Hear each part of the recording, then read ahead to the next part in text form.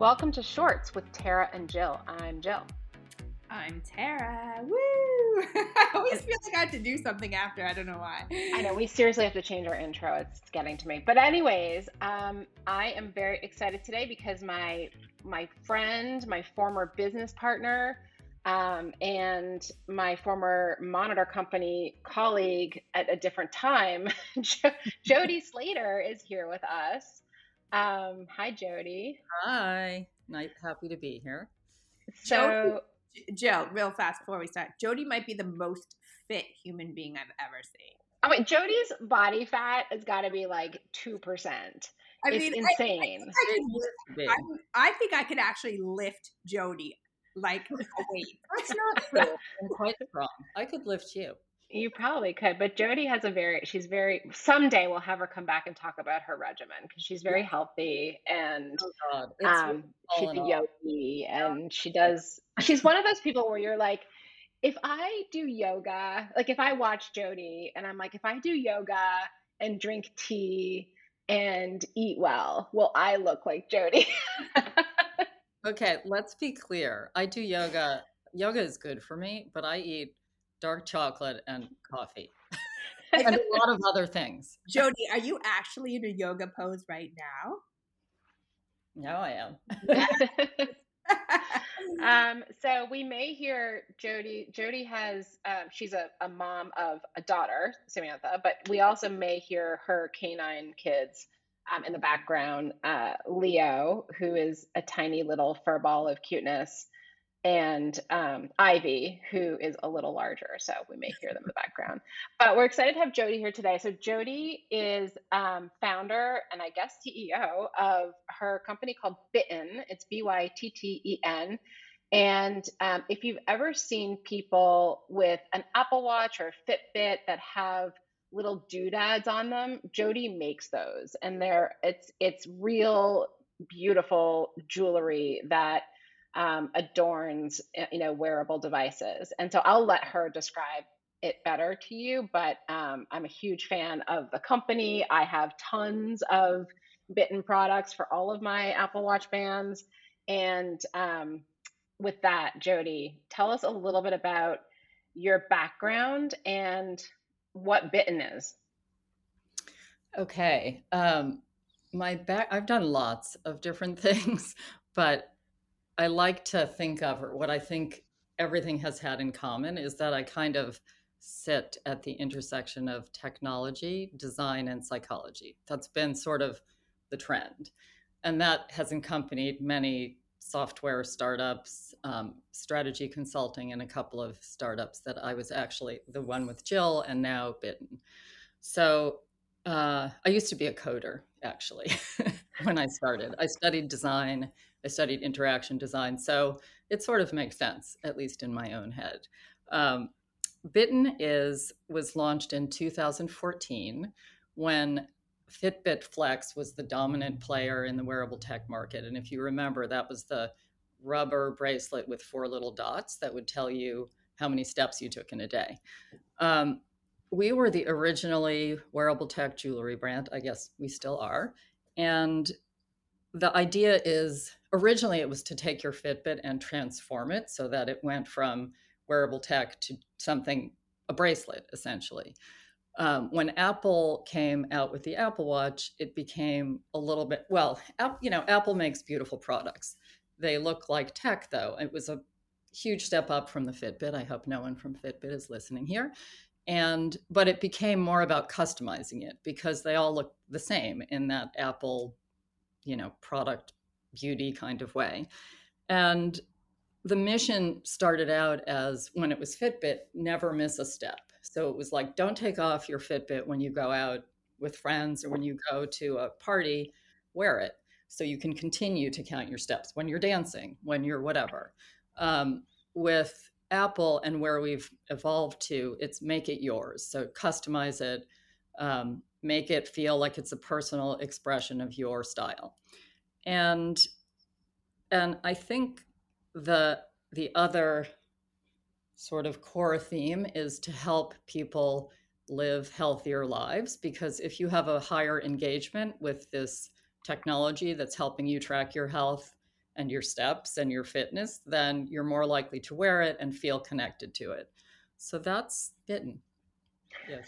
Yeah, I have to say, you make such a good point. The don't take it off. I have a few like beautiful watches that I almost never wear because I love wearing my Apple Watch with my Bitten um, pieces on it. So I have a bunch of them. I have a bunch that have these different colored tiny CZs, the cubic zirconia in them. I have ones that are engraved with my kids' initials. I have, they have, Jody has like these little, what she calls studs that go in the holes of the Apple Watch. And they're like, I have a butterfly, I have a dragonfly, I have all kinds of different ones. And it's like, I never want to take my watch, my Apple Watch off, and I never get to wear my real stuff, unfortunately. But it's so true. It really does make it more of a piece of jewelry. And so, knowing that it's like a fashion piece, what's your creative process? How do you get to design or come up with some of these ideas? That's a good question. Well, like I said, in the beginning, it was really more transformative. So I used 3D printing actually to create slides, they were called, a piece that slid over the band and transformed it, always making sure that the feedback to you about your fitness and your steps was showing. So it wasn't like transform it and just make it a bracelet. It was transform it and maintain the functionality. And in the beginning, since I didn't know how to develop 3D models for 3D printing, I worked with a designer and we developed it together. And he created the models, and it was a great way to start the business because I didn't have to hold inventory. I could experiment, see if there was a there before I decided to, dive in fully. So now it's evolved, like I said, and with Apple Watch, the core product are these stacking rings, or that's where it started. And then, so the idea is providing rings to our customers who can customize their own jewelry. So I design, like Jill said, rings with tiny stones that sparkle in different colors, rings that can be engraved, rings that have different textures, other stones in them. And it's basically, you can become your own jewelry designer now. We give you the tools. And that's actually an evolution. In the beginning, I started out with, here are the 4 stacks you can put on your watch. And over time, people said, well, I want 1 of these and 2 of those. And I used to like take pictures all day long. And of it now, we've developed it so you can pick your own. I mean, one of the things that I think is so cool about buying something off of Bitten is and I'm assuming you still do this, Jody, where I could literally say to you, this is what my Apple Watch looks like. I want to put a stack on it, or I want to do this for my mom or my sister, whoever. What should I do? And Jody will literally consult with you and figure out the right combination. I think you have a really good eye, Jody, for like what looks good together. I know for me, you've done like 2 or 3 different sets of stacks, and it's amazing to watch the process of you like just figuring out what looks good with what, and it's such a small little thing, but it really does make such a big difference when it's on your wrist and you're staring at it all day. So I love the fact that you can kind of customize it, and you help personally with it, which is amazing. Yeah, I've sort of become a stylist as opposed to, uh, I won't say business owner, but that is the part that I love, is sort of getting in there with people and helping them figure out what will feel like them on their watch. I have a person who yesterday sent me a picture of all of her jewelry, her engagement ring, and we're starting that process. It's not all that scalable, but it certainly differentiates us. Yeah, that's really cool. So, as you've been building the business, I know you've had some bumps along the way. And it's most recently, I know you've had issues with copies, et cetera. Tell us a little bit about that. And if you were talking to, oh, hey, Leo. And if Leo. you were talking to someone who's about to buy a copy, what would you say to them? Well, you mean if I had the opportunity to talk to them. Yeah. Ugh, I don't know what I would say to them. Well, just tell us I would about what say, well, happened. so how did it happen? How Yeah. did copies happen? So this has been a fascinating twist. And if it weren't about Bitten, it was like I learned so much about intellectual property. But I'm going to have a little aside here. When I was a strategy consultant, the group that I was in had just published a book called Best Face Forward that was the premise was customer experience is the next frontier of competitive advantage. And it was that anyone can copy your product.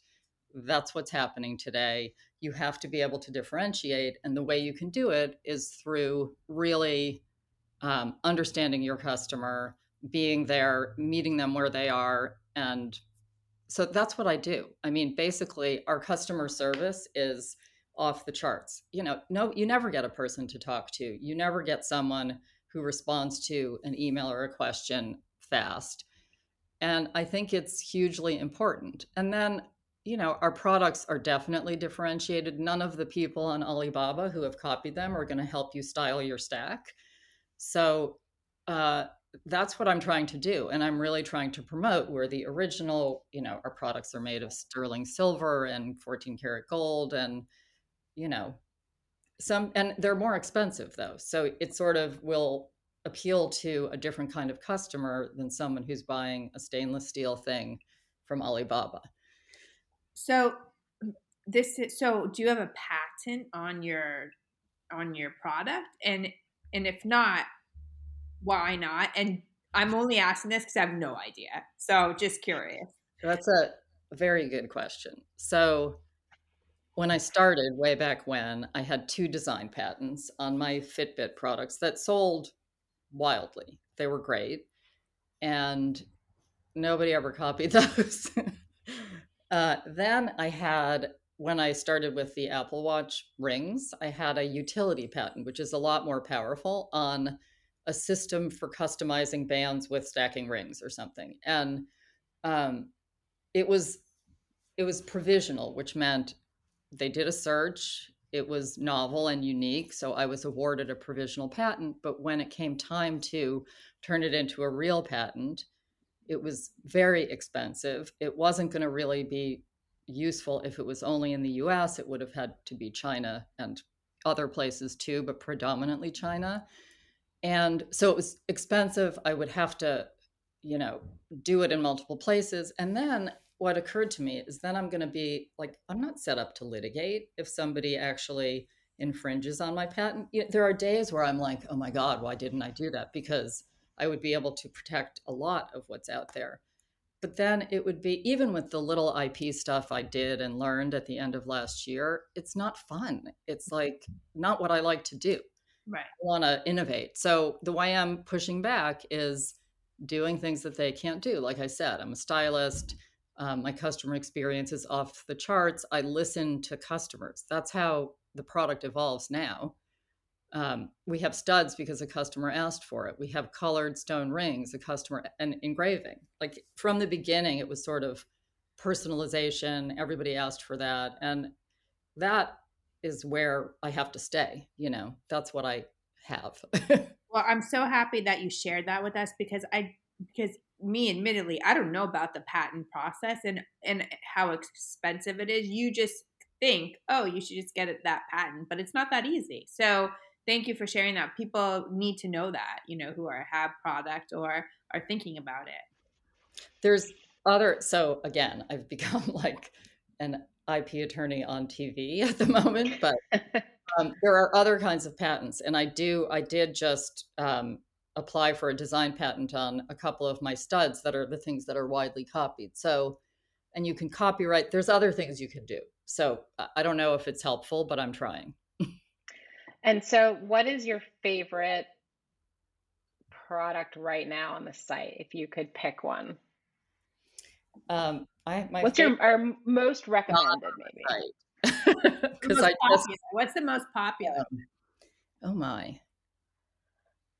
I would say either the engraved rings or, it's not like one product because it's usually a set. The engraved rings, the B stud, the Heart Stud, and people really like sparkle.